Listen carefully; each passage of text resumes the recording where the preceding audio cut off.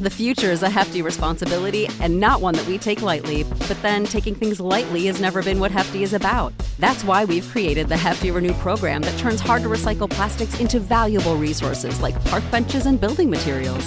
To participate, simply fill up an orange Hefty Renew bag with accepted items, tie it up, and drop it in with your regular recycling.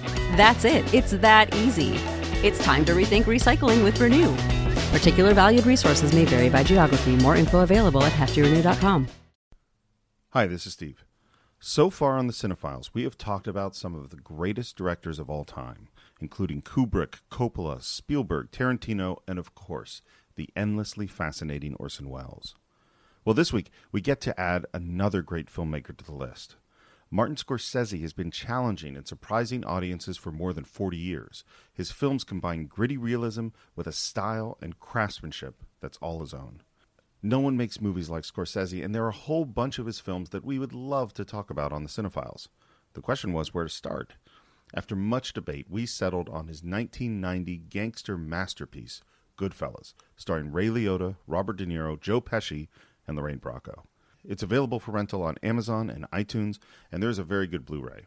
For its performances, its craftsmanship, and Martin Scorsese's incredible style, Goodfellas is a must-watch for movie fans, and we have a great time talking about it on the Cinephiles.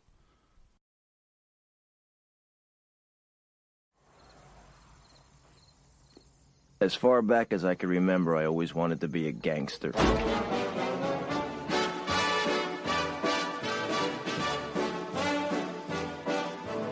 Hello and welcome once again to the Cinephiles, where each week we enter the world of a great film. We explore its themes, its history, the filmmaking, and the influence it has on us today. My name is Steve Morris. I'm a filmmaker and directing instructor in Los Angeles, California. Hello, everyone. I'm John Roca. I'm a voiceover artist and host and actor here in Los Angeles, California. And today we're doing another of our great directors. Yeah. You know, we've done Steven Spielberg, we've done Stanley Kubrick, we've done Quentin Tarantino, Sidney Lumet, and of course the great Orson Welles. Yeah. And I think we're adding another one to our list today. Absolutely. Yeah. Martin Scorsese. Martin Scorsese. And you know, in a lot of ways, of those 70s directors, he might be the guy that's lasted the longest and continued to do great films. Maybe other than Steven Spielberg. Probably. You could probably argue both. You could make a really good argument for an hour about which one is more valid as still continuing to be a successful and good filmmaker. Yeah. Good being the operative word in that sentence, yeah. Well, a few of them are not with us anymore, like Sidney. Well, Sidney Lumet's an earlier one. He comes out of the 50s and 60s. Yeah, I'm taking Coppola. Bogdanovich. Yeah, those guys there. From that time. Yeah. But Scorsese, definitely. Yeah. Scorsese, because he continues, and even though, there are moments where you go, oh, that movie didn't quite hit, but then a few years later, there'll be another one that he hits out of the park. Yeah.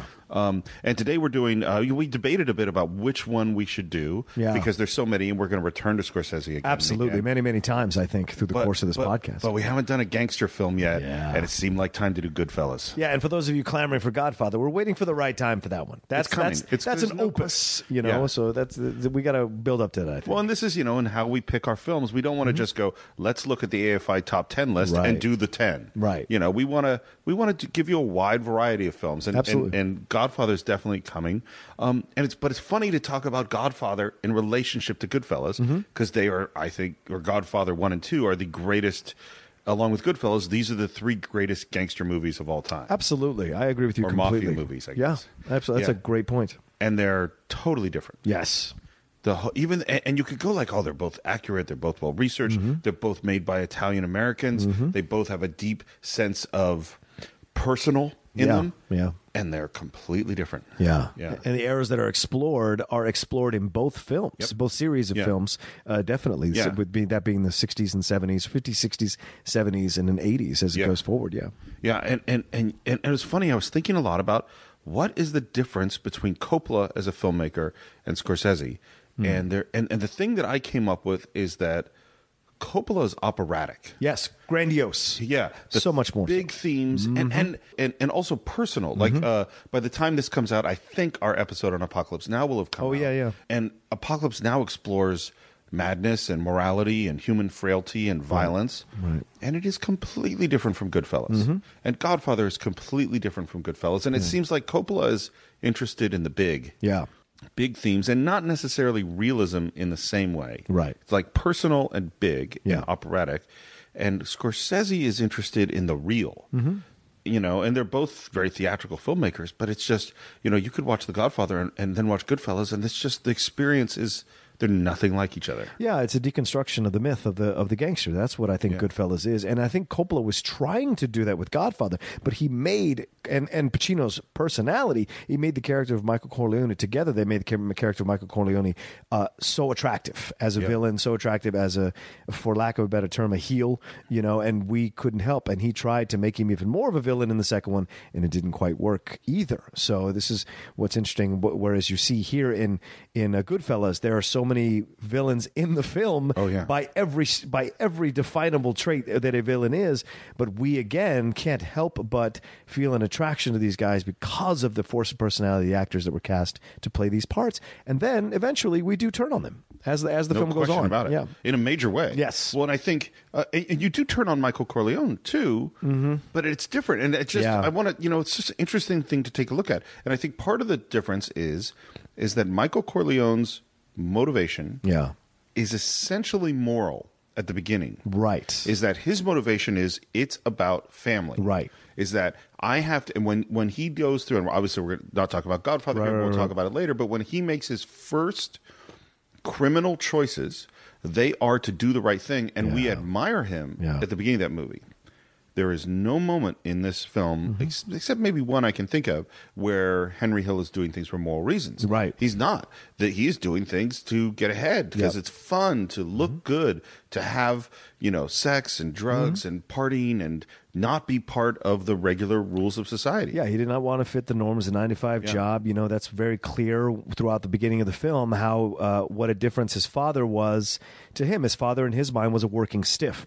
He wanted the attractive lifestyle of the gangster, and that's what we see throughout the beginning of the film. And it's really well done the way Scorsese constructs that, because as a kid, when you're a young kid watching that movie, you understand the desire of that kid to be, to be more, to be successful, to be what he sees as success. And it's very similar to what you see in the inner cities, like not to make too much of a strict correlation, but you see the inner cities, like people see gang leaders or drug dealers, and they have nice cars, they have money, they have these chains, and when you come from a poor area, sometimes you can be lured in by that and think it's a glamorous lifestyle and think the violence is like cool and all this kind of jazz, and you get caught up in it, and that I think happens if you don't have anything else to model, right? It's like, because if it's like you look at there's rich billionaires, Bill Gates or something like that. Right. Well, you're a poor kid, you can't look and go, I could be that. Right. There's not professors standing on the street corner with having competition on whiteboards about formulas and what have you. You see this guy who grew up in your neighborhood, lived your kind of life, went your kind of school, and now he's driving a Cadillac Escalade. You go, that's something I could do. Absolutely. So how'd you first come to Goodfellas? Oh, in the theater, just like everyone else. I was, I was in my 20s, late teens, early 20s when it came out, and I was super excited to see it. Obviously, Scorsese, by this point, I was a bona fide cinephile, so anything that was coming out with Scorsese's name on it, I went to see. And so I saw it in a theater, I think in Virginia, with a bunch of friends who were friends of mine from high school, and we all got together and watched it, and it was just amazing from front to back. One of my favorite films. It's a kind of an overwhelming film. Yeah, I saw it in the theater too, and you're and my timing I think is pretty similar because I don't remember what my first Scorsese film was. I think it was Taxi Driver, and I think it was. Maybe I'd seen Color of Money or something like that in the theaters, but I didn't really know who Scorsese was. I was starting to learn that, 87, 88, 89 is when I started to go, who are these famous filmmakers? And I remember renting Taxi Driver and Mean Streets and Raging Bull, and then maybe like New York, and King of Comedy and some of those other ones. And so when it came out in the theater, I went to to see it, and it is an exhilarating and upsetting and high adrenaline film. It's not like you go out overwhelmed and sad. You go out sort of nervous and like, what did I go through? Like you went through something really intense. Yeah, you see that film. Yeah, I think that's what that's why the film to me is very difficult to watch over and over again because of those last 30 minutes of the film. What had been so amazing to see this love of gangster, like I just have a love of seeing it on film, right? I don't ever want to be part of it. I don't want to be in a crew. No desire to do any of that. But when I see it on film, it's so well done and glamorized that when he went to the whole point of the movie which was to deconstruct this myth of the gangster, very similar to Unforgiven, he doesn't give you what Eastwood gives you at the end, which is this badass moment of ending. It's sad. It's pathetic. Oh, yeah. And, his last line of it's tomato sauce in water is what they pass for, ketchup, pasta sauce. Yeah, ketchup and water, what they pass for pasta sauce. You're just like, wow, that's terrible. You're not left with a good feeling when you leave the theater. Absolutely. I think I agree with you completely, Steve. You're left with, what did I just get jerked around about for almost 2 hours and a half, Well, but you're also left with this great feeling of elation. Oh, yeah. In the first half, and it's so let's start. Sure. I think you got to start with the choice to put the middle of the film at the beginning. Yeah. So let's just to back up a little bit. This is based on a true story. Yeah. There's a real guy named Henry Hill. There's really a Jimmy Conway. There's really a Paul, whatever his Beatty. Yeah. Yeah. And this is a guy who really turned state's evidence, really wanted to witness protection. And Nicholas Pileggi, the reporter, he came and wrote a book about it called Wise Guys. Right. And Scorsese, Irvin Winkler optioned the book. Scorsese calls him up, Nicholas Pileggi, and says, Pileggi? Am I saying that right? Yeah, Pileggi, I think. Yeah, and says, "Hi, this is Marty Scorsese. I'm a filmmaker." And Pileggi goes, "I know who you are." He says, "Well, I want to do your film." And Pileggi goes, "And you're gonna do my film. This is like my dream." But Irvin Winkler has the rights. The rights, and so they had to work that out. Once they worked that out, this is the first screenplay since Mean Streets that Scorsese wrote with Pileggi. Yeah, he didn't write any of the other ones, but he really felt that the only way he could get this right was to write. So they collaborated on it, and one of the decisions they made as they're going through the book, they wrote the screenplay the first time chronologically. And Scorsese went, it's not right. It's not working. And you're just retelling the book, yeah. Yeah, and then he went, what we need to do to set the tone is take the Billy Bats in the trunk murder and put it at the beginning of the movie. Yeah. And then go back in time and then work our way back to the middle of the movie where that happens. Now, I think that is such a profound filmmaking choice. I agree. Because it sets you up. Like, how do you feel when you see that opening moment? Absolutely. I love it because it mirrors what we as an audience had already been conditioned to do since The Godfather, which is to love gangster epics. Right. So when he slams the car door and they have the still frame on him and he says, As far back as I can remember, I always wanted to be a gangster. you as the audience are like, I'm in. Yep. Because I know that feeling. Because watching it on screen, I would love to live what happens on screen, but I don't want to do it in real life. But I'm happy to live in the fantasy, and I think that's what it hooks the audience immediately. And Ray Liotta's voiceover works so well to do that. Yeah. Well, but it's also corrupting because you've just seen a horrific image. Absolutely. And when they open up that trunk and you see Billy Bats, and he looks like, some meat that's still moving. Frank Vincent. And then they drive, Joe Pesci stabs him with a big butcher knife and they shoot, and it was like, oh my God, it's like intense violence right at the beginning. Right. And then you have this, all my life I always wanted to be a gangster, right into Rags to Riches. Yes, great music. And you're like, oh, I'm onto something. Yeah. I mean, because you don't, and the fact that they put that first corrupts or foreshadows all the joy of the next sequence. Yeah. Is that if you just started with all my life I want to be a gangster without seeing Billy Bats in the trunk of the car and went into this romantic view of being a gangster, I think the movie would not work very well. I mean, agree with you. I mean, there's still so much genius in it, but putting that first makes a huge difference. Well, I agree, because it works on multiple levels, right? You as an audience member, you're watching that film, you're going, okay, what I'm watching is not right. But yet these actors have such incredible force of personality, I'm immediately on their side as protagonists. But then you, just in that moment when I've seen a very horrific image, you take me to this fantastically uplifting and awesome fun song from the 40s or 50s of Tony Bennett singing Rags to Riches, which is, of course, harking back to what's going to happen to Henry Hill as he goes from rags to riches, essentially, and back to in rags. His own life story, and back to rags in his own life story. Right, exactly. And so, and it frames this, and we should talk, is that I think we talked about with Quentin Tarantino, he's one of the great soundtrack music song choice directors. Scorsese's the best. Absolutely. I think he's the number one. And this movie in particular, every song hits in this powerful way. And this is not easy. Yeah.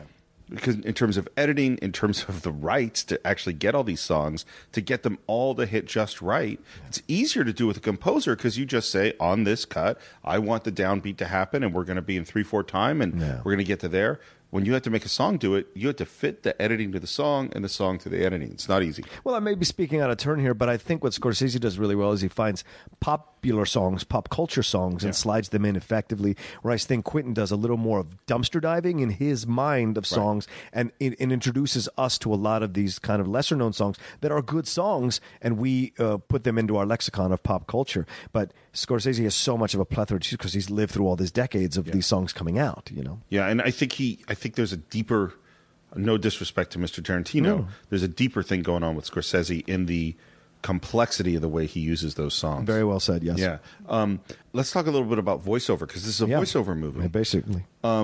If you listen to screenwriting teachers, and I don't really agree with this, is they will say voiceover is a sign of weak screenwriting. Yes, I hate that. I've always hated that. It's not true. Well, what is true is that weak screenwriters often turn to voiceover to solve their script problems. Right. But the problem isn't the voiceover. Right. The problem is your shitty screenwriting. Right. There are great voiceover movies, and this is among the top 5, I think. The voiceover is amazing. Yeah. And Scorsese does this thing that he does also in Casino, which is he is one of the most entertaining explainers of a system of any filmmaker I can think of. That opening 20 minutes of learning about how these wise guys work is awesome and entertaining and captivating. For a guy who moved all day long, Paulie didn't talk to 6 people. If there was a union problem or, say, a beef in the numbers, then only the top guys could meet with Paulie to discuss the problem. Everything was one-on-one. Paulie hated conferences. He didn't want anybody hearing what he said, and he didn't want anybody listening to what he was being told. Hundreds of guys depended on Paulie, and he got a piece of everything they made. It was tribute, just like in the old country, except they were doing it here in America. And all they got from Paulie was protection from other guys looking to rip them off.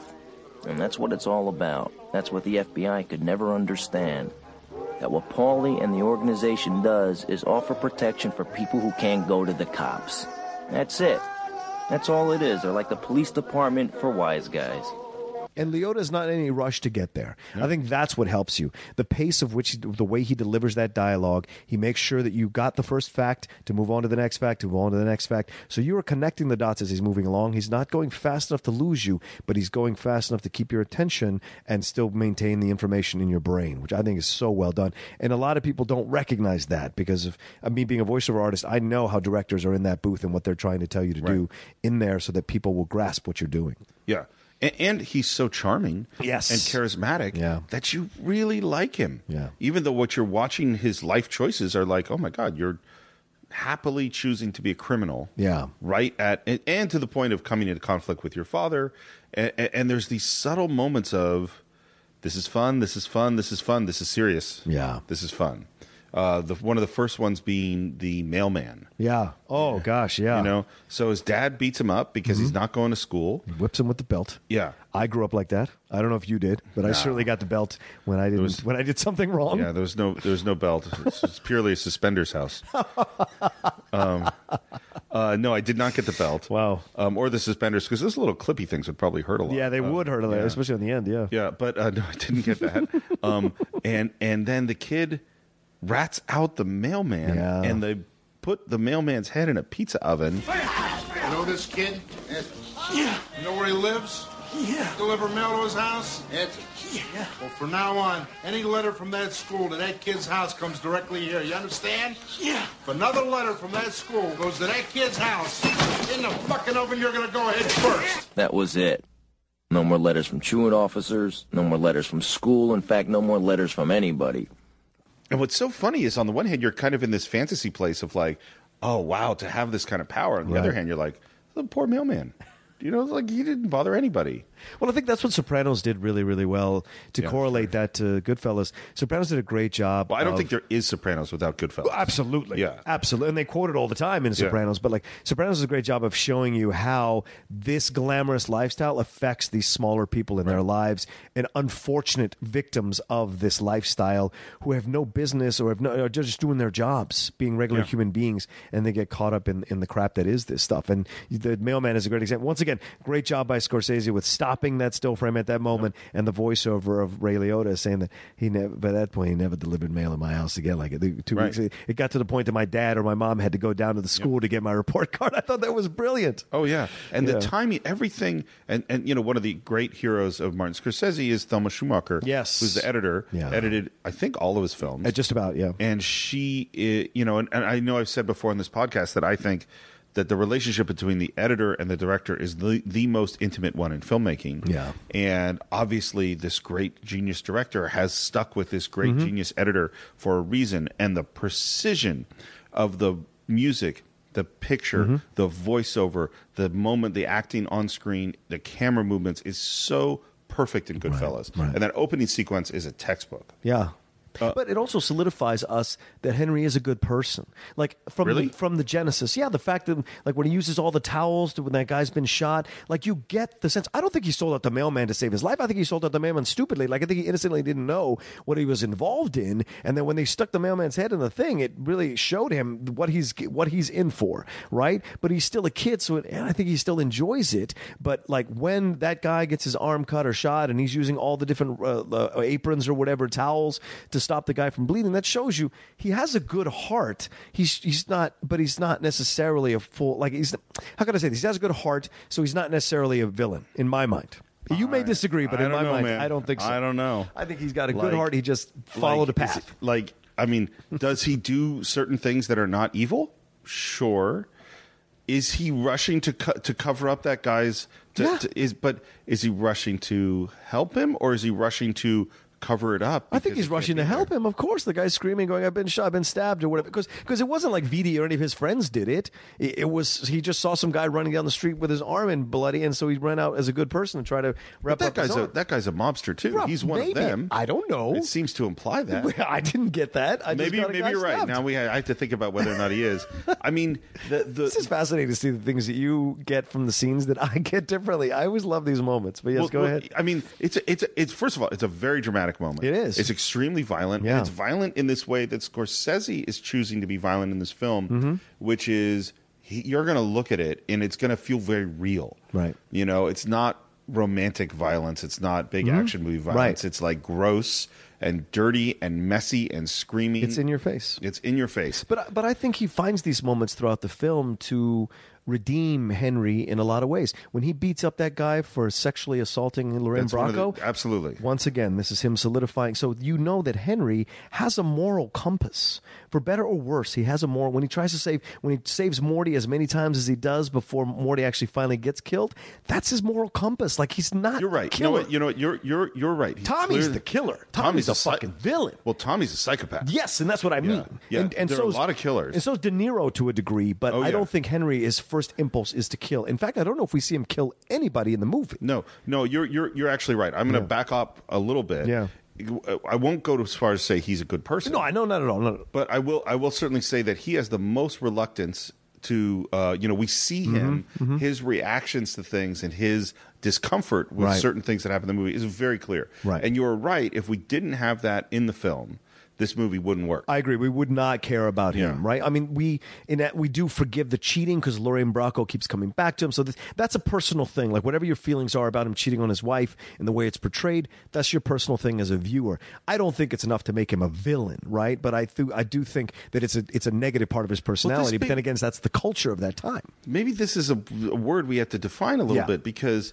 Like, when you say villain, it's like, okay, Hans Gruber in Die Hard is the villain. Is a villain. Sauron in Lord of the Rings is the villain. Yes. Darth Vader is the villain. Yes. I don't know that we have villains in the real world. You know what I mean? Like Hitler was a villain? What do you mean? Well, what I mean is that for most of us... people who do evil all the time. Yeah, well, like someone whose motivation is to be bad. You know what I mean? I mean, or well, I don't know quite how to frame it. Is that... Because Whitey Bulger's a villain. That's a villain. Well, and this is why I say maybe we have to define our terms a little bit, is that there are people that do all sorts of bad things. Yeah. In my mind, a villain is a movie character. You know what I mean? A story character. Yes, okay. He is the opposite to the hero. Right. We have a hero and a villain. And in the real world, most of us are just living our lives. Yeah. And that it's sort of more of, I'm thinking through this now as I'm saying it, but that if you were at the gates of heaven to have St. Peter weigh your good deeds and bad deeds on a scale, which side does the scale go to? Right. And if it tips 1% towards evil, I don't say you're a villain. Yeah. But I also don't say he's a good guy. Well, that's fair. And Henry Hill is not a good guy. He's a bad guy. There are things he does which are good or good-ish. Yeah. I mean, but his entire choice of life is not good. You and I are going to have to agree to disagree on this one. But go ahead, yes. Well, how can you say he's a good Because I think guy? he has a moral compass. I agree. I don't think he's Certainly. I don't think he's a bad guy. I think he's a guy trying to survive in that business. At least what we're seeing in the film, right? I haven't read the book, so maybe in the book he does do worse things or whatever, and so maybe he's not the greatest guy, but he is a gangster. So in essence, he is a bad guy to be a gangster because he's not turning anybody in who's killing people. He's not testifying against Tommy. He's not testifying against Jimmy the Gent. He's not doing any of that. Right, he joined the team. Exactly. Like once when they bring Frank Vincent or the guys, whatever his name was, to get the shine box, whatever his character, I forget his name. Billy Batts. Billy Batts. When they bring Ray Liotta's willingly participating in this whole thing. He is reluctant. This is where I agree with you. Is that the moment that Jimmy and Tommy start beating him up, right? Ray Liotta's not happy about that. Right. But he continues to participate. He doesn't sell him out.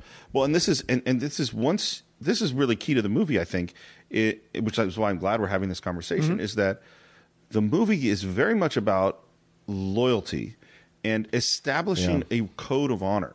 Is that there is a code of honor. It's established very early in the movie, which is you give Polly a piece. Yeah. Like that's the he says it.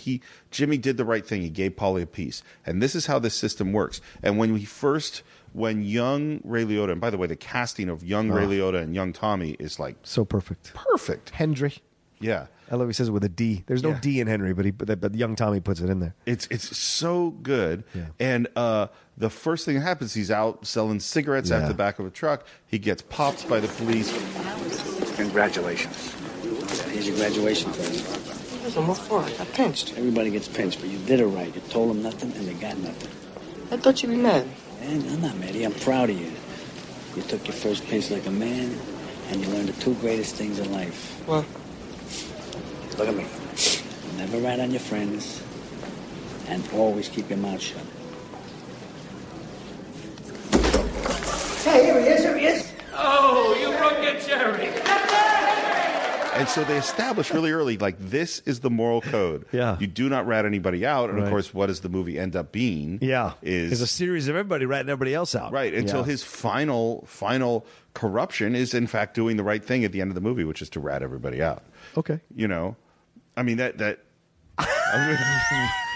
so there is a moral code. My point is that you're right. There is a moral code. That I don't know if he did the right thing, but okay, yeah. I mean, he saved himself. And that's the thing that's interesting too about this, Steve. Well, maybe this is the problem, though. Maybe this is our issue: is that the right thing within the context of being the gangster is you're correct. Is not to do that. Right. But the right thing in terms of our society is to not help the fucking gangsters. They are bad guys and murderers, and to put them in jail is the right thing. Yeah, but once you are participatory of it, then you don't get any points for finally doing the right thing after being a witness to so many bad things. At least in my mind, I don't think he gets points for it. I'm not giving him points. Yeah. Well, you said he does the right thing. It is the right thing. Okay. But I just give him no points. I'm sure because he's a scumbag. Yeah, I'm sure you're right. What's really weird, by the way, we should point out, Henry Hill died in 2012, I think. Yes, recently. And if you look, there are interviews with him. You could go see this guy talking. And it's funny because I watched some of the behind the scenes after watching the movie again, and there's interviews. There's Henry Hill. And he's talking about, the movie's very accurate, and we did this, and this is why we did this. And I hated that guy so much. Well, and Steve, this is a good point you bring up because this novel and this film... Not a novel. Oh, well, this is nonfiction. I'm sorry, nonfiction. That's key. I'm sorry, this is nonfiction book, and this movie is told through Henry's eyes. Yeah. So Henry is manipulating the whole thing to make us see him as a guy who was a good started to guy. say villain there. Yeah, I almost did. As a good guy who caught up in the life. Right. And that's complete and utter horseshit, in my opinion. So, but I accept the movie separately from the book, separately from the character. It's a movie. So I enjoy the movie for that reason alone. But in my mind, you have to factor that in, that it's being told from Henry's point of view. Oh, so yeah. we don't see Jimmy, all the good things that Jimmy probably might have done on the side. We don't see, and if Tommy did any good things. Like, there's not a lot of good shown with Tommy and Jimmy to balance their characters out, but there's a lot shown with Henry because it's told from his point of view.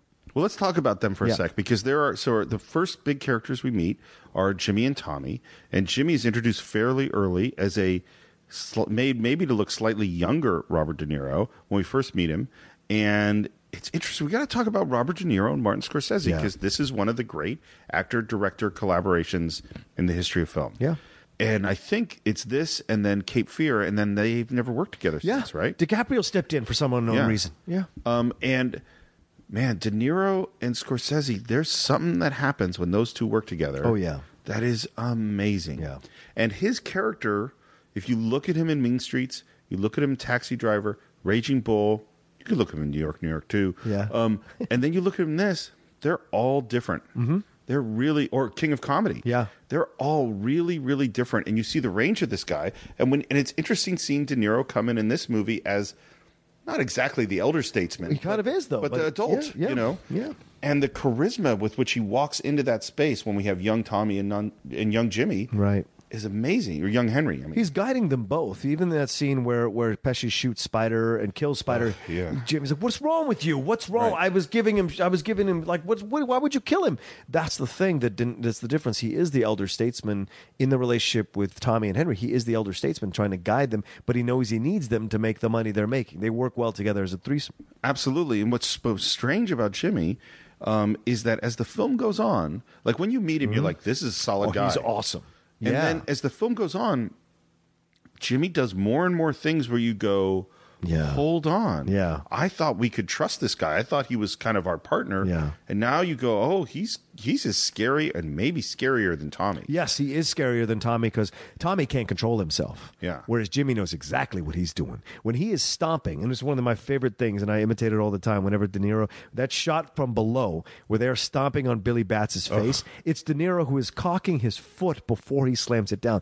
That's the difference. Tommy is just kicking. Right. De Niro cocks his foot. That's a measured response. That's a thoughtful movement. And that means he is effective in his movements. He knows what he's doing. He takes that extra moment to decide what the right thing to do is in his mind, and he does it. Whereas Tommy's just like, I'm losing control. And there's the difference. Well, and I think we need to deconstruct this moment even further because I think you're totally right. But to set it up, we need to introduce Tommy. Yeah. Sure. So Tommy, Joe Pesci. So good. He is one of those actors who is just, man, there's Joe Pesci. And so good, but between like Lethal Weapon, Raging Bull Joe Pesci, right, and this character I think is the greatest he ever played. Oh, absolutely. And he is so scary because he is a complete psychopath or sociopath, and you just like, why is this guy around? His temper, his violence, his complete lack of morals or connection to other humans is really, really scary. And of course, the key scene to the really scariness is you think I'm a clown? Yeah. Really funny. Really funny. What do you mean I'm funny?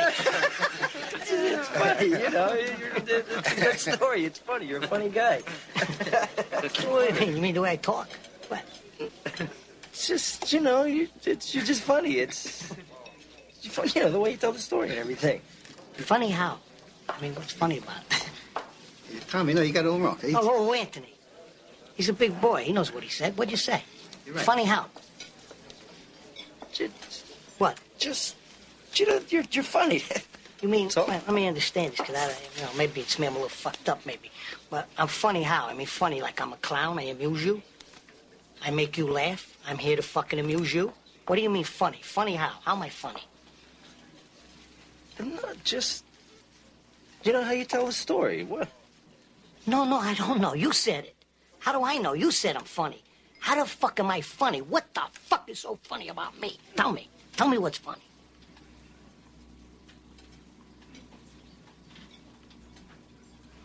Get the fuck out of here, Tommy. You motherfucker! I almost had him!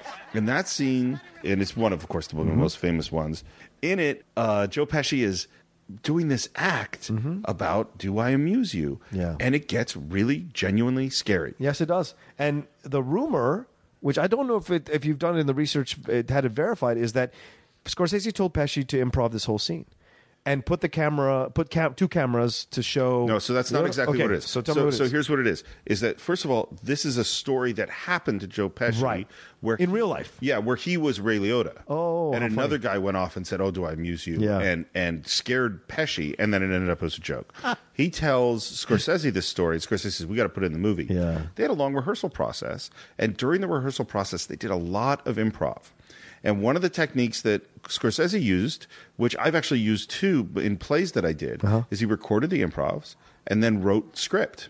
So that this came out of improvs they did in rehearsal. Okay. But once they got on the set, it's really scripted. Right. And Pesci will say too, is that for the most part, it's really hard to improvise complicated scenes on camera. I'm sure. It's just not a thing that's easy to do. So it wasn't improv. It came from improv, but it wasn't improv on the set. Right. And the thing that's so important about that scene is the opposite of the spider scene or of the Billy Bat scene, because here is Joe Pesci looking like he's going crazy, but he really isn't. Yeah. And in these other scenes, it's where you think that Joe Pesci is joking, but he really isn't. Yeah. You know? Yeah. The future is a hefty responsibility and not one that we take lightly. But then taking things lightly has never been what Hefty is about. That's why we've created the Hefty Renew program that turns hard to recycle plastics into valuable resources like park benches and building materials. To participate, simply fill up an orange Hefty Renew bag with accepted items, tie it up, and drop it in with your regular recycling. That's it. It's that easy. It's time to rethink recycling with Renew. Particular valued resources may vary by geography. More info available at heftyrenew.com. I want to talk about Spider. Yeah. Because this is another big turning point in the movie that's really upsetting. Yeah. So Spider is the young kind of teenage waiter in one of the clubs, and he's kind of awkward, and he is getting some shit from Tommy for not delivering a drink, and Tommy's just fucking with him and horrible to him. Yeah. And then he says, "Hey, let's dance like those Western movies," and he starts shooting at his feet, and he shoots Spider in the foot. Right. That's the first one. Yeah. And it's just like, what the fuck? And the reactions from Henry and from Jimmy is like, what the fuck are you doing? Right. And then we get the second Spider scene. And it is a really upsetting scene.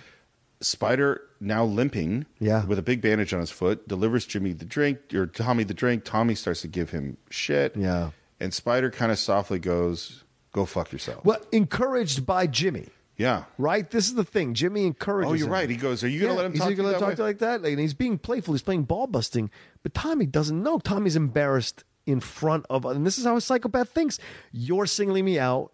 Or a sociopath, you're singling me out and you're embarrassing me in front of other people. Right. You think you're better than me.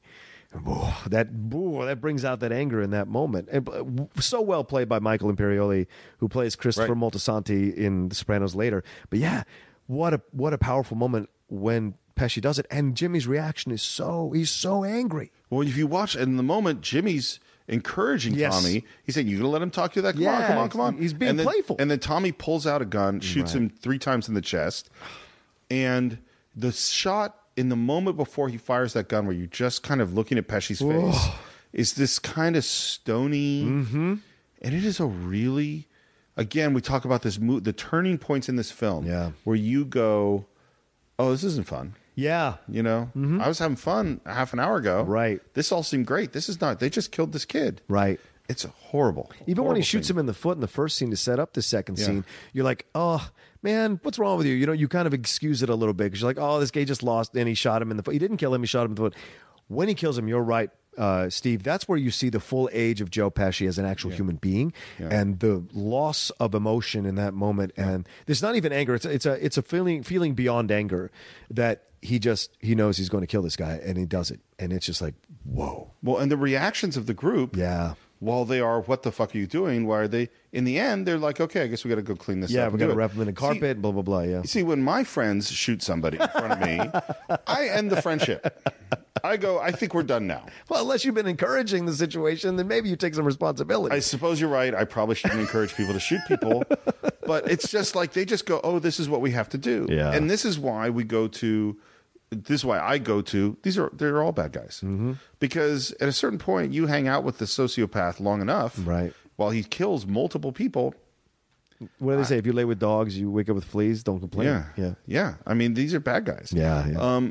And it really sets it up. And so what we set up is by the time we get to the scene with Billy Batts, which is some other made guy who comes out of prison, it seems like, and he knew Tommy when he was young, and now he's giving him shit. And he's busting his balls, to use the term they use. Yeah. Hey, I know you're my life. All right, good. You're getting too big on me Just now. don't go busting my balls, Billy, okay?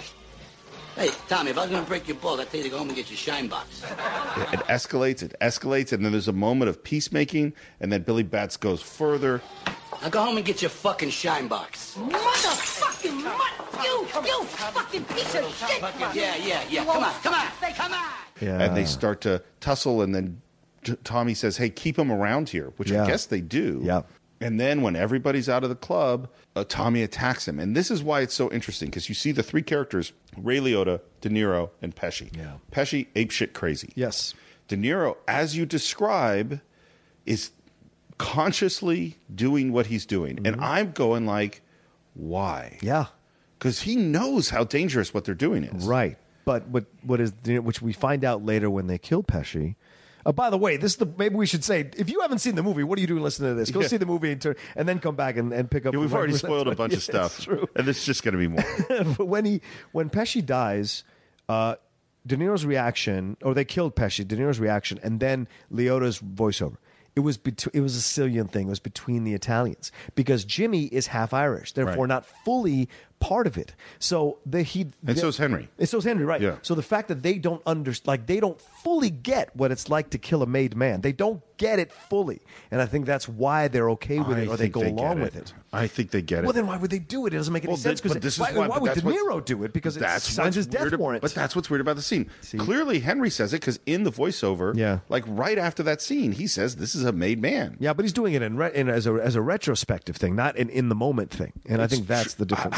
How could you grow up in this world and literally around it all the time and not know this kid? It's a good point. It's a good point, Stephen. You may absolutely be right. In my mind, I rationalize it by saying because they're not fully in. Because Jimmy could never be a made man, therefore he doesn't understand Pesci would have access to what it's like to understand the made man status and the specificity of it. Maybe Jimmy doesn't or never had. Therefore, he thought they could get away with it. Like he thought they could hide it under. No one would really care. If he's a lower guy on the totem pole, maybe in his mind they could get away with this murder because Pesci is doing it, who is a full Sicilian, not Jimmy. Like Pesci is the focus of the murder. Maybe. And by the way, but I could be wrong. This is totally not wrong. Sometimes we'll nitpick a moment because maybe I think that that's hurting the film. That's not what I think of this. I'm not questioning it because I think this is poor filmmaking. I'm questioning it because I go, it doesn't make sense. But because this is key with Jimmy's character. This is the moment. I mean, this is the turning point of the film, first of all. But because and we're now back at that trunk of the car, which is where we started the film. So it's a really key moment. Yeah. But this is the moment where you stop trusting Jimmy. Yeah. And you trust him less and less and less as it goes on. Because we thought it was super responsible Jimmy, young guy trying to do the right thing within the context of being a gangster, Henry Hill, and psychopath Tommy. Right. But when Jimmy just immediately jumps on that guy and helps kill him, it's like, where can I be that I can feel safe? And the answer is, of course, nowhere. You can't feel safe in this movie. And as it goes on, less and less. And that's fantastic points you make, Steve. And absolutely, you trust him less and less starting from that moment. It's a great. My thing is that I think these three have rebellious streaks in their nature. Throughout them, and which is what I think brought them together. There's an understanding or a connection that happens that's unspoken. When you meet somebody, you just sense they're just like you, or they have enough of you in them that you can feel a connection, understand that person, and you become fast friends with that person. I think that's what happens here. The fact that Henry Hill later on is selling drugs behind Vidi's back when he shouldn't be doing that.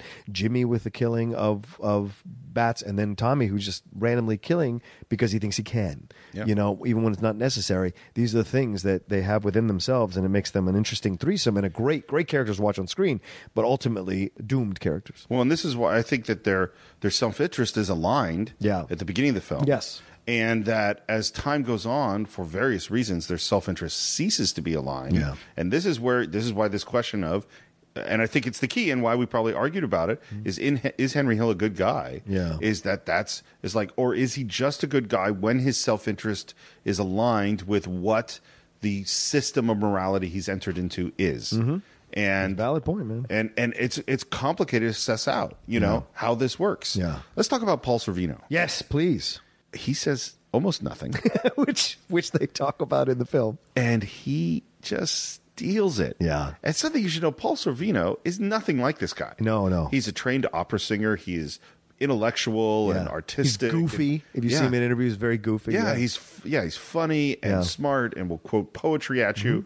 And he just it's as indelible a mob boss as Brando to me. Yeah. With much less. He just kind of is there.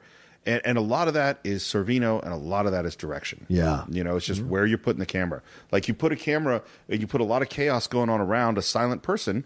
What are we looking at? That silent person. And they take on weight, not just physical weight, but emotional and profound, veritas. Yeah. His performance is great. And in the upcoming betrayals of him that Henry Hill's going to do, you feel really bad for him. He's a Papa Bear. Yeah. He's the Papa Bear of the clan, right? Yeah. He like he says, he never uses the phone. He makes his poor brother run back and forth in the rain. He never has to do anything. And he moves slowly because he doesn't need to move at all. Right. And so people come to him. And so when the betrayal happens to him, you feel for him because he's put it out on the line for Henry. He's helped Henry. And Henry's got himself into his own situation, a bad situation, and Vitti can't help him. I think it's Vitti, right? Or am I thinking Paul Vitti from Analyze This? I'm sorry, I don't want to say the wrong thing. I can't remember now. It's Paul Cicero or Paul? Oh, is it Cicero? Starts with a C, I think. So for everybody who's been listening, I apologize. You can stop yelling at me. I made the mistake. It's you can get angry at me if you like, but he moves. Please get angry at John. He really needs to be scolded on Twitter as often as possible. Paul Cicero, yes, you're Cicero. right. I'm sorry, I'm thinking Paul Vitti from Analyze This. So anyway, we're going to make so many mistakes in the Cinephiles. We've already made a bunch, and we appreciate when you call them on them. I'll probably say 9 wrong things. I'm just going to say it as wild. Paul Vitti. That way, you can use that and put that in replace so I don't get in trouble. Yeah. But should I go through and now say Paul Cicero? Oh, Paul Cicero, right? Paul Cicero. Yeah. Now I'll go through and edit in every time. Oh, that'd be funny. But he's such a magnetic character, and it's a great use of Sorvino's face. He's one of these amazing characters in cinema as an actor and as a personality. You see him in so many different, like in Romeo and Juliet, he's a completely. Sure.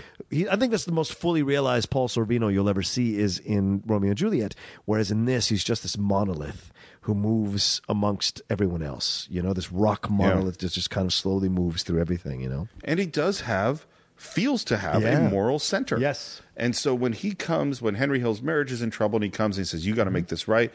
I'm not saying you got to go back there this minute, but you got to go back. I mean, it's the only way. Got to keep up appearances. Yeah, but I got the two of them coming over the house every day, commiserating the two of them. I can't have it. You have to do the right thing. You have to go home to the family. You understand? You got to go home. Okay? Look at me. All right? Yeah. All right. I'm going to talk to Kara. I'll straighten this thing out. I know just what to say to her. Okay? I'm going to tell her you're going to go back to her, and everything's going to be just the way it was when you were first married. I'm going to romance. It's going to be beautiful. I know how to talk to her, especially to her. Now, there is certainly self-interest in the way he's saying, "I can't have this." Right.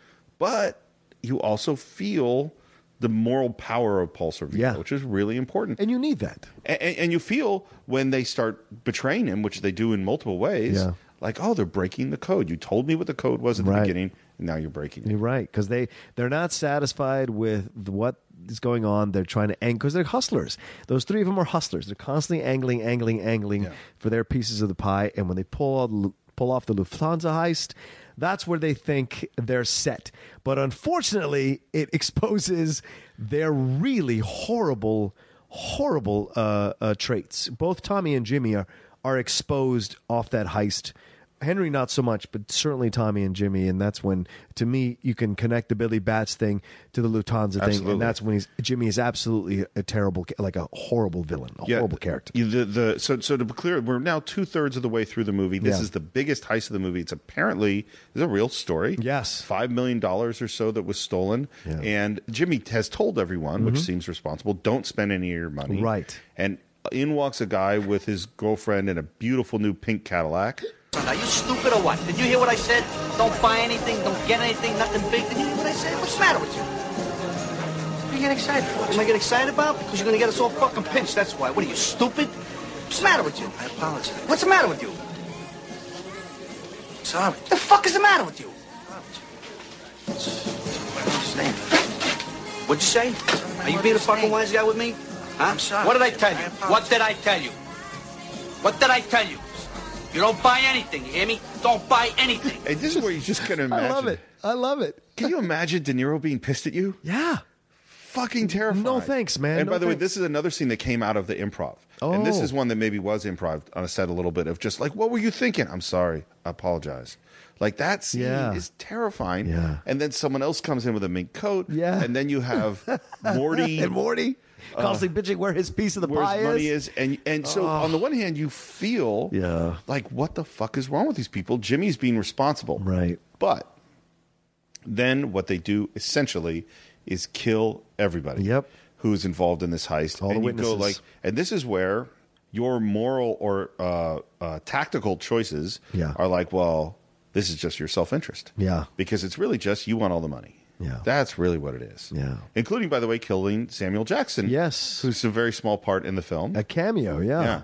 Yeah, he is this great. I know we talked about him before, but he's a working actor for a really long time before he blew up. Before he finally hit. Well, and this is important. Steve, I think we should stop for a second and just highlight Scorsese does such a great, because this is about analyzing the whole film and talk. Scorsese does such a great job of casting and creating these characters within the film that have like small parts, but they are so memorable. To this day, I will never forget Jimmy two times. I will never forget him. I will never forget Frankie Bourbon, who gets hung up in the ice truck with the big hair. He's got that hair. Yeah, these characters are so well, and the cast is so well done that they're memorable to you all the way through the film because of their personality. Just a great job by the casting people and Scorsese.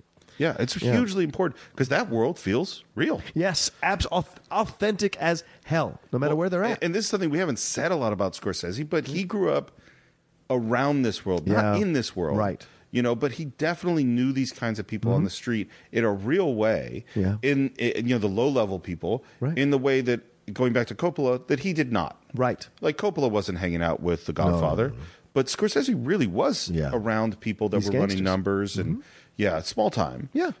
It's like John Singleton in Boys in the Hood. He knows that. He grew up around that. That's why he was so authentic, that film. Yeah. Yeah, and there's a different thing of there are people, I really reject the idea that you have to write out of your own experience. I think that it is possible. There are all sorts of great writers who write great stories that had nothing to do with any way they grew up. You know, it's like from Lawrence of Arabia. None of those people were in that era. Yeah, you know what I mean? That's true. That's very true. Blade Runner, none of us have been in the future, and true. Sunny Down. It's like there are all sorts of great movies that were written by people that didn't have that experience. But to make Goodfellas or Mean Streets, you have to have been in that experience. I agree with you completely. Or Boys in the Hood, as you said, or Do the Right Thing, or there are movies where the reality of the personal experience is coming through like crazy. Yeah. So speaking of casting, Lorraine Bracco. Yes, let's talk about her. Yeah. So, and this is really interesting. So, again, we'll go back to our rules of screenwriting. Basic screenwriting thing they tell young writers is, who is the movie about? The movie has to be about one person. Yeah. Only can have one point of view, which is not true. There are a lot of movies that are two-handers or ensembles. But one thing you've almost never seen in film is a movie that has 35, 40 minutes of voiceover from a particular character. Yeah. And then you hear voiceover from a new character. Yeah. Joe, come here the check. Oh, what are you doing? I gotta go. I couldn't stand him.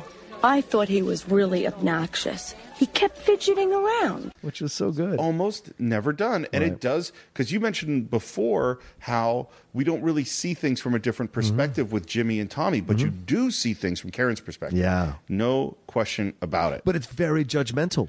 it's very judgmental of the life because she's walking into the life from a completely different place. She's Jewish. She's walking into the life from a completely different place, seeing it, and once again, it is again deconstructing this myth of this lifestyle and really exposing the underbelly and the ugly underbelly of the lifestyle. You know, when they're I love when she's talking about hanging out with the other wives and slow-mo, and you just see like this is not anything I would want to be a part of, you know, and the pathetic nature of it to a degree. Now, these women are probably not in pathetic situations that they're aware of, but to her, it does look pathetic to live that kind of life, to be basically a taken woman, and she essentially, against knowing it, without knowing it, becomes that as the film progresses, which is why she pulls a gun on Henry when she finds out that he's had this affair with this mistress for so long. But because she is, in her own words, turned on by it. Yes. And it's funny because I think she, in a lot of ways, is us as the audience. Yeah. And is pointing out exactly what we've been experiencing through the first half of the film. Yeah. In the first half of the film, you are being seduced by being a gangster. Yeah. You are looking, and even though you see some violence, you see a mailman, his head put in the oven, you see the guy shot, you see cars blown up, you see these things happening, but you are still with, all my life I wanted to be a gangster. Yeah. You're still there going, this is cool. Yeah. And when she meets him, and he takes her into the Copacabana, and we got to talk about that shot. Yeah, great tracking shot, yeah. Is that you are with her. And the moment that you brought up earlier, she got assaulted by this guy across the street, and Henry Hill comes up like the avenging fucking angel and beats the shit out of that guy. Yep. And she watches, and we watch, and we go, yes. Yes, absolutely. Because, once again, the casting of that guy is so well done. Despicably slicky. Just a slick, disgusting guy. And it works, right? And he hands her the gun. Hi, kids. Are you all right? Are you all right? Yeah. Huh? Yeah. I know there are women like my best friends who would have gotten out of there the minute their boyfriend gave them a gun to hide. But I didn't. I gotta admit the truth. It turned me on. But the truth is, it turned me on. It turned me on, right? And I have to admit that. And this is sometimes the thing, man. Well, and this is the thing about this movie is this movie must seduce you first. Yeah. And it seduces Karen's character against her better judgment. Right. She knows this is a bad idea. Yeah. From that moment, she knows he's a gangster. Yeah. When so let's talk about the Copacabana shot. So yes, go ahead. So there are 5 or 6 shots in the history of filmmaking that are tracking shots, and that means a long progressive shot with a lot of movement that people talk about. Right. We talked about Touch of Evil. There are 2 amazing tracking shots. The opening shot, yes. The opening shot and the one in the apartment is an amazing shot. There's films like The Player. There's Alfred Hitchcock's Rope. Yes. There's a lot of fantastic tracking shots in film, and this is one of the big ones. So we start on the outside parking a car, and with a steady cam shot, we follow Karen and Henry into the back door of the Copacabana, passing a long line of people that are waiting to go in. Yeah. We go down into the kitchen. We walk through the maze of the kitchen, and on each moment, Henry Hill is passing off $20 here and $20 there and $20 so there. great. They go upstairs back into the Copacabana. Yeah. The maitre d' flags over waiters who fly a table in. They follow a table flying through the club until it's dropped directly in front of the stage, where other waiters come up and put the little lamp on and light the lamp, and someone else comes up with a bottle of wine, and it's all in one shot until we see Henny Youngman saying, "Take my wife, please." Right. And it is a remarkable shot in terms of its technique. But once again, the song that's being played is I think it's Bobby Vinton or whatever. Bobby Vinton. Yeah, is playing over there. Yeah, go ahead. And it is... and a lot of people talk about it for its technical reasons, and this is really hard. Yeah. By the way, they did 8 takes, and they finished the day early. Wow. Which is surprising, yeah, because it's so surprising. complex.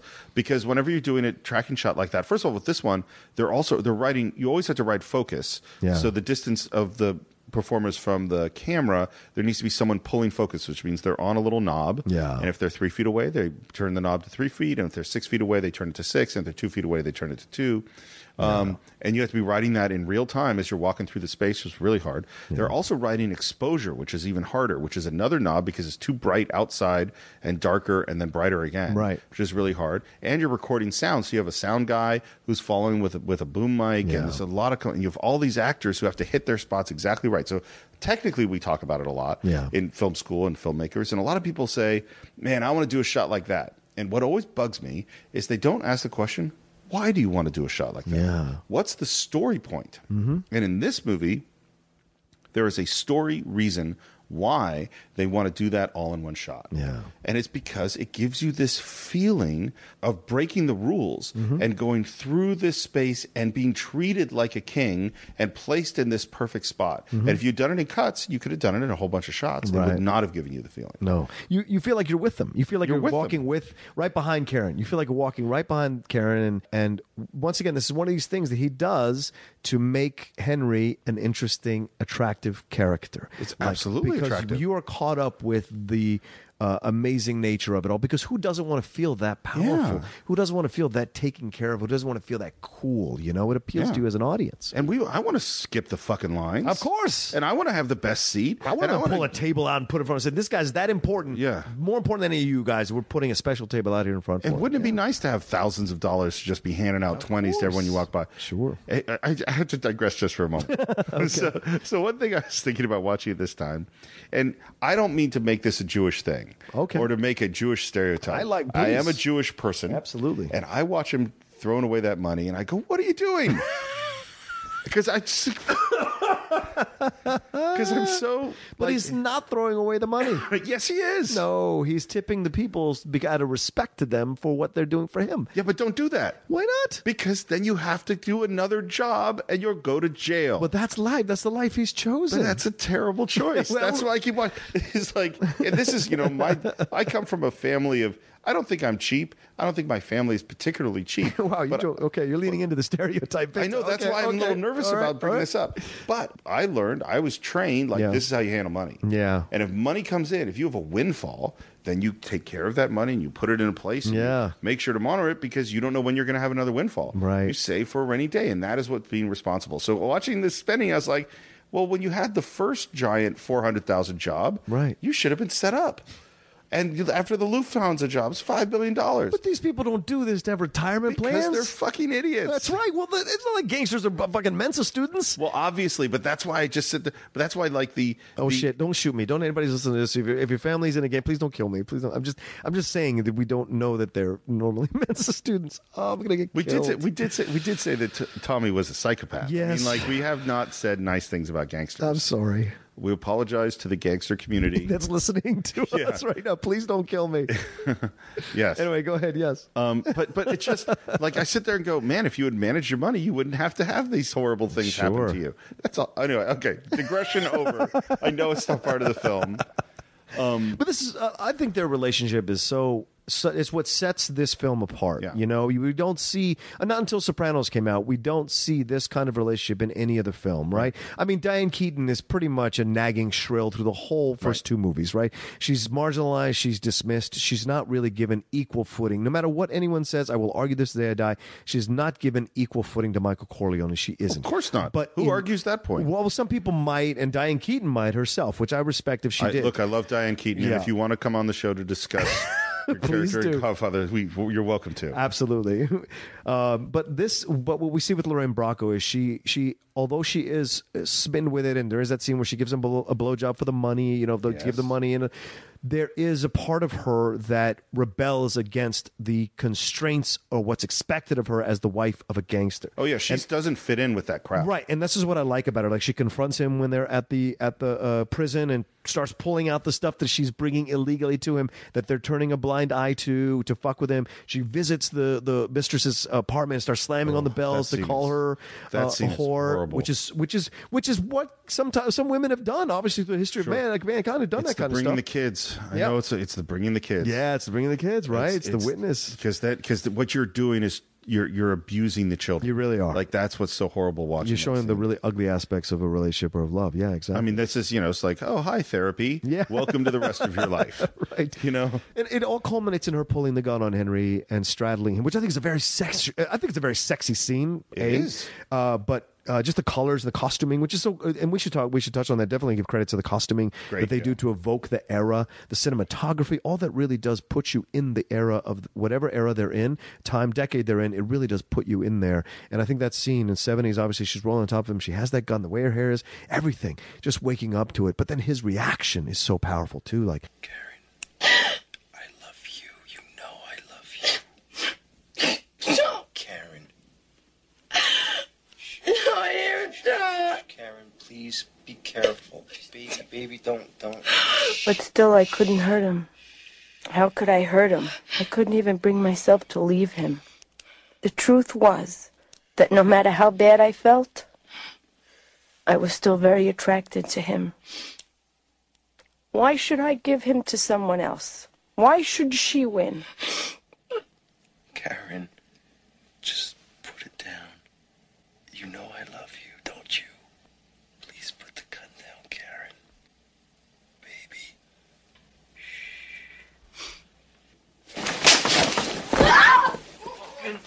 What, are you fucking crazy, Karen? Are you crazy?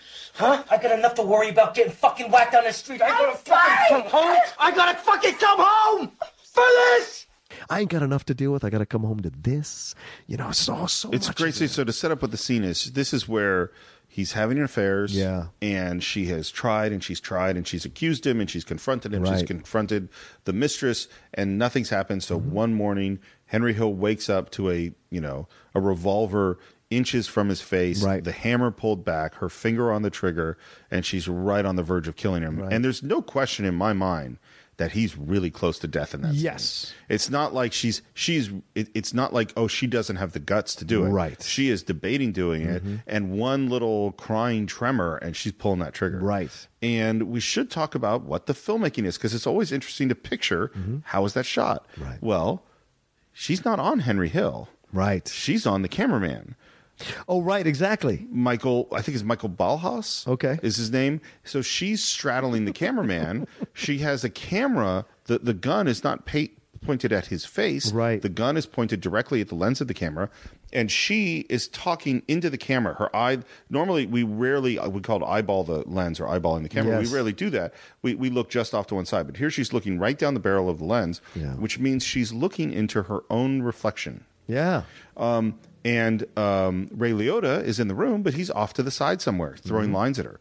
And when you do the opposite of that shot, you have Ray Liotta lying in bed with the cameraman straddling him, not Lorraine Bracco, and he is looking directly into a lens. Yes. And that's a really hard way to act. I'm sure. Yes, it is. Really hard.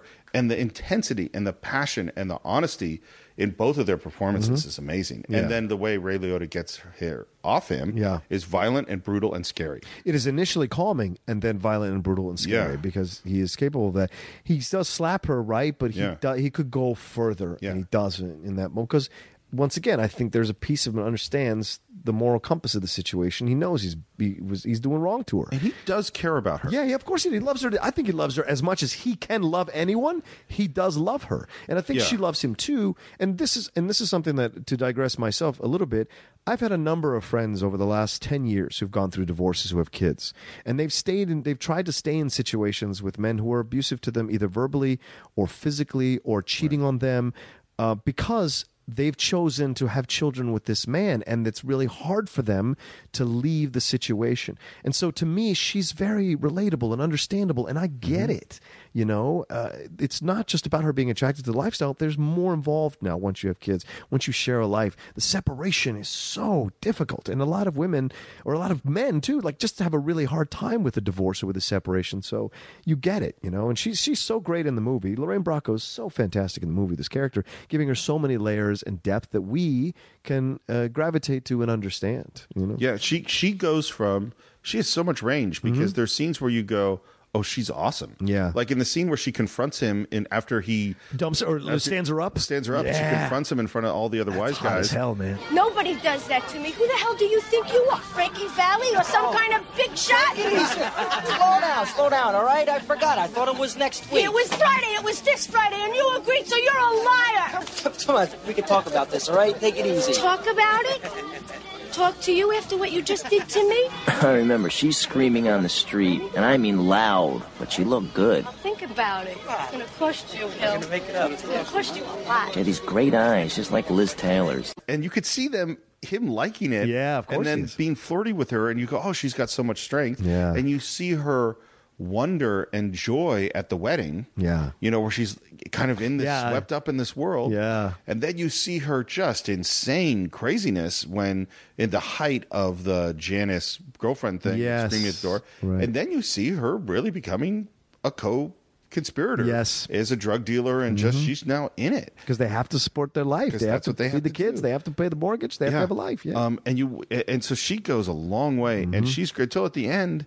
They really are kind of go full circle and partners. Yeah. Although by the time she's up with the FBI guy or whatever for witness relocation, she's like, do I really have to go with him? Yeah. Maybe I could just stay here. And let's get to, should we get to the last day? I feel like we should talk to the end, yeah. Let's get to the end. Okay. This movie takes such a shift when we get to the end of the film. Oh, it's pathetic. The editing style changes. The pace changes. There are these jump cuts. The music is intense. Yeah. The makeup on Ray Liotta looking gray and sweaty and pallid. Pasty. Yeah, it is. I would turn the movie off. Yes. You know what I mean? I have to walk because it's a great film, but like part of me is like, I don't need to do this again. This is what I argue on the Top 10 show all the time with Matt knows. Matt loves the film so much, but for me, those last 30 minutes undercut the film. And I get it's the point of the film. That's the irony of it all. It's the point of the film. But for me, it leaves me with a terrible feeling about it. Well, I don't think because I want to enjoy those guys so much. I don't think it undercuts the film as a film. Right. No, not as a film. I just don't want to watch it. Yeah, exactly. Which is, of course, what's the point of the film. Exactly. It's like to watch. This is where we end up. We end up with a coked up, paranoid, bad person. One of the things that Thomas Schumacher says about it, and you can see it in the way that it's editing, is there are all these things he has to do. Yeah. He has to deliver these guns. He has to make sauce. He has to pick up his brother. He has to go over here. He's got to get the drugs. He's got to get away from the helicopter. Yeah, the helicopter, right. Is that the way they edited it, all of these things are equal in importance. He no longer can differentiate between the importance of getting away from the police and making tomato sauce. Because he's high on coke. Yeah, high on coke and paranoid and really at the end. Yeah. And it's really a remarkable, intense, and unhappy sequence. Yeah, absolutely. And it shows you, obviously, this is, once again, what we've been saying at the point of the film, it shows you what this lifestyle can lead to. Yeah. If it doesn't lead to death, it leads to you being just this pathetic, sad person, and you go back to rags, like you were saying, hustling, because you've got now all these mouths to feed, you've got all this situation, and you have this terrible babysitter who's an idiot, and then you're trying to make the spaghetti sauce for whatever reason that's so important, and then you're trying to do all these things, and it just like, and you have the paraplegic brother or whatever, or son or whatever it is, and then you get all this, and it's just, and at the end, it just comes down and comes crashing down. Like, to me, it's like a drum solo by Buddy Rich or something like that. It just goes, Krupa, it just goes all the way to the end, and at the end, it just ends, and you're just like, man, there it is. It's all on the ground now. And then we're left with this choice he has to make. Now we're finally faced with a choice set up at the beginning of the film. You can be disloyal or you can die. Right. And it seems pretty clear they're going to kill him. Yeah. Oh, absolutely. And this is maybe the most disturbing scene to me in the film, is Jimmy saying to Lorraine Bracco, go right down there. You get some dresses. Right in there, Karen. Right in there. Right in there. No, right in there. So is he going to kill her? Yes, absolutely. I think so too. Because Jimmy's reputation is killing any and all witnesses to save himself. That's just his reputation. I love the big old glasses on De Niro, which conveys the old age that he's at. And that it is creepy the way he's trying to get her to go into that. Horrible. And he doesn't push her. Like, he doesn't physically make sure it happens, which is an interesting moment. And he's not killing her himself. Right. He's setting up the other situation because he doesn't want to go to jail himself for killing her, right? So it's a dirty, dirty scene, man. Well, and this is where, like, I kind of go back to, was there any loyalty? Was there any honesty? That's a good point. Was there anything here other than mutual self-interest? Right. And we were having fun while it was happening? Well, I think these guys aren't capable, but not necessarily capable of it, because at any moment their lifestyle can be taken away or they can die. So everything is lived on the edge of a pin or the needle or whatever you want to say. It's at any point, any push one way or the other, you're off the pin. So they're not really capable of like moral choices. I think Henry is capable of moral choices. I don't think Jimmy. I know you were. I think Jimmy and Tommy are not. I think Jimmy and Tommy are not. No, Henry's on the flat part of the needle. Jimmy and Tommy are on the pin part of the needle. Although Jimmy, without question, cares about Tommy, because when Tommy gets killed, yes, he does.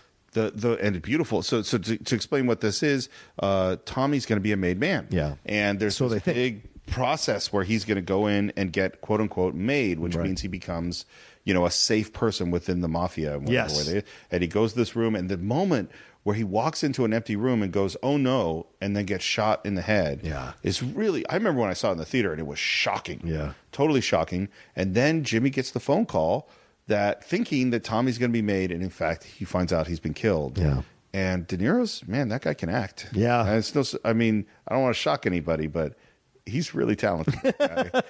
He deeply, profoundly moved. Yeah. In that phone booth. Yeah. One of the hardest things you can do is cry on camera. That's the hardest thing you could ever do.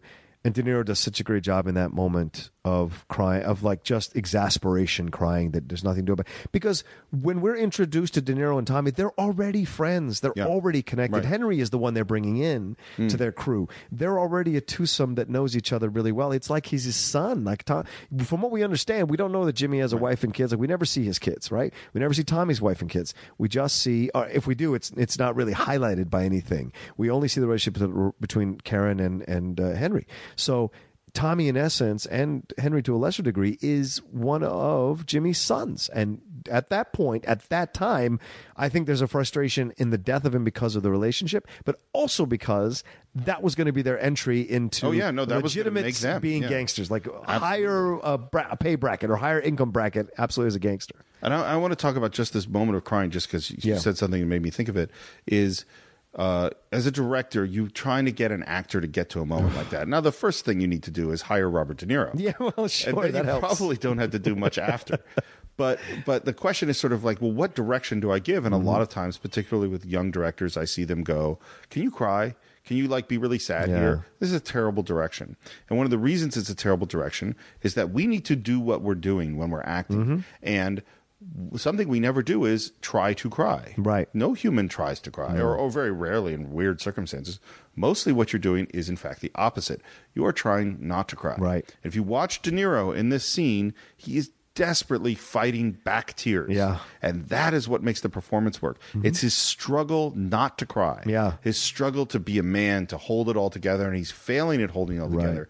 That's what's happening there. Right. And him slamming the phone into the phone and then just... And covering his face. Yeah. That's what's making that work. Right. Whereas opposed to Will Ferrell and Anchorman is fully laying it all out in the phone booth. Yeah, it's the difference. Yeah. No disrespect, Mr. Farrell. No disrespect. Please don't come out. Please don't kill us. Please don't kill us, Gangster Farrell. So it's the film is just full of such layered and rich performances that it's irresistible. Even the last half hour that's so painful to watch and completely shows you the disgusting nature of this life. It's still irresistible as a movie. Absolutely. Yeah.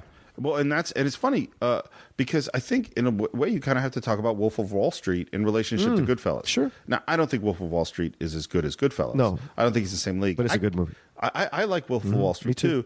And I think it is very much trying to do the same thing, which is seduce you into this lifestyle, let you have lots of fun until you discover how despicable it is. Yeah. And then you turn on it and it leaves you with a very unpleasant taste in your mouth. Yes. And part of why it's unpleasant, and definitely why Goodfellas is unpleasant, is like Karen, when this movie gets handed to you, you're a little bit turned on. Yeah. Yeah. And that's what brings you into the film. And then that's why the end is so bad, because now you're hopped up on coke and desperate and paranoid, and you go, oh, this is what's happened. Yeah. And you got to think a little bit about Scorsese's Catholicism in relationship. Is the idea of sin and what the consequences of sin are goes throughout a lot of his films. Yeah, Mean Streets, Harvey Keitel is definitely doing that, working that out as a avatar for Scorsese. Right. Yeah. And we don't sin because it feels bad. Right, we sin because it feels good. Right, of course. And then this is the consequences. This is where sin takes you. Right. I think a deeply moral movie about some deeply immoral or even amoral characters. Yeah, that are just out for themselves. So, John, final thoughts on Goodfellas. If you have not seen Goodfellas in a while, do yourself a favor, watch it. Don't watch the cut version. Watch the real version.